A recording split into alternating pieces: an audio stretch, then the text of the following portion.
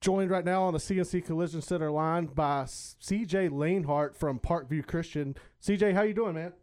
So I'll have you on. I saw over the weekend that you made the commitment to go play over at A&M Commerce.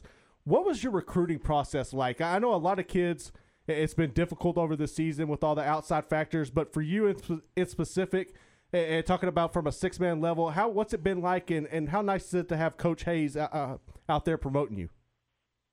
Oh, Coach Hayes is amazing. He has been pushing my name out there since day one, and he has been one of the main guys that has always believed in me on the field. He said, just go do you, man, and just go try to lead this team to a state title. Yet we fell short of that goal, but that was the main goal the whole time, and whatever came with that came with it.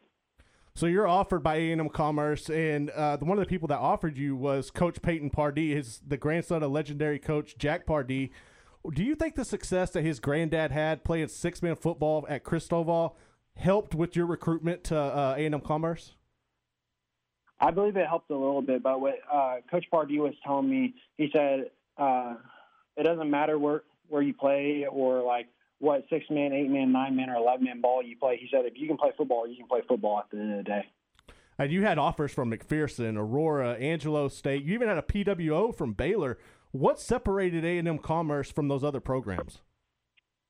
Well, recently I just took a visit to A&M Commerce, and they had a great football program, great academics, and I just connected with all the coaching staff really well over there. Their school's overall just amazing, and I feel like they can just really grow me spiritually, mentally, and athletically out there. So what area of your game do you think needs the most improvement before you start playing collegiate football? I think I have a lot to learn overall around. I've been playing six-man football for a while. I have a little bit of knowledge about 11-man, and I think just getting to know the game more will help me improve, but overall a lot to learn. I know you had a lot of success at different positions. What position are they looking at? Are they going to try to bring you in as a tight end, or what are your expectations there? I'm willing to play any position, but the position I'm going for is tight end. Hey, CJ, this is Tom Barfield, and we're very proud of you and excited for you. Talk a little bit about what you were just talking about a couple of seconds ago. I mean, at the end of the day, this is about blocking, tackling, and those type of things. Football, at the end of the day, is football, right? Yes, sir. So when you're going into this, we all know that it's about, you're there on a scholarship, but what are you looking to get into as far as your degree plan? Where are you wanting to focus in the classroom? I'm going to be trying to major in kinesiology. I'm going to go be a head football coach, but also to fall back on, I want to be a game warden too. Oh, that's not a bad gig right there.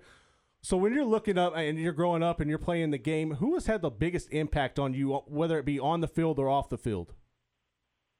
I believe my dad mostly. He has always been back there. He tell me to be the best, you got to practice, you got to work every day. No matter what, there's always a kid going to be working harder than you, so you got to get out there and go get after it if you want your dreams to come true. I know a lot of kids have the opportunity if they want to enroll early or not. Is that something you've considered, or when do you expect to be on campus up there? I expect to be in there in the fall. In the fall? In August, yes, sir. Hey, CJ, again, congratulations. This should be a lot of fun. We're excited for you and wish you the very, very best. Yes, sir. Thank you all.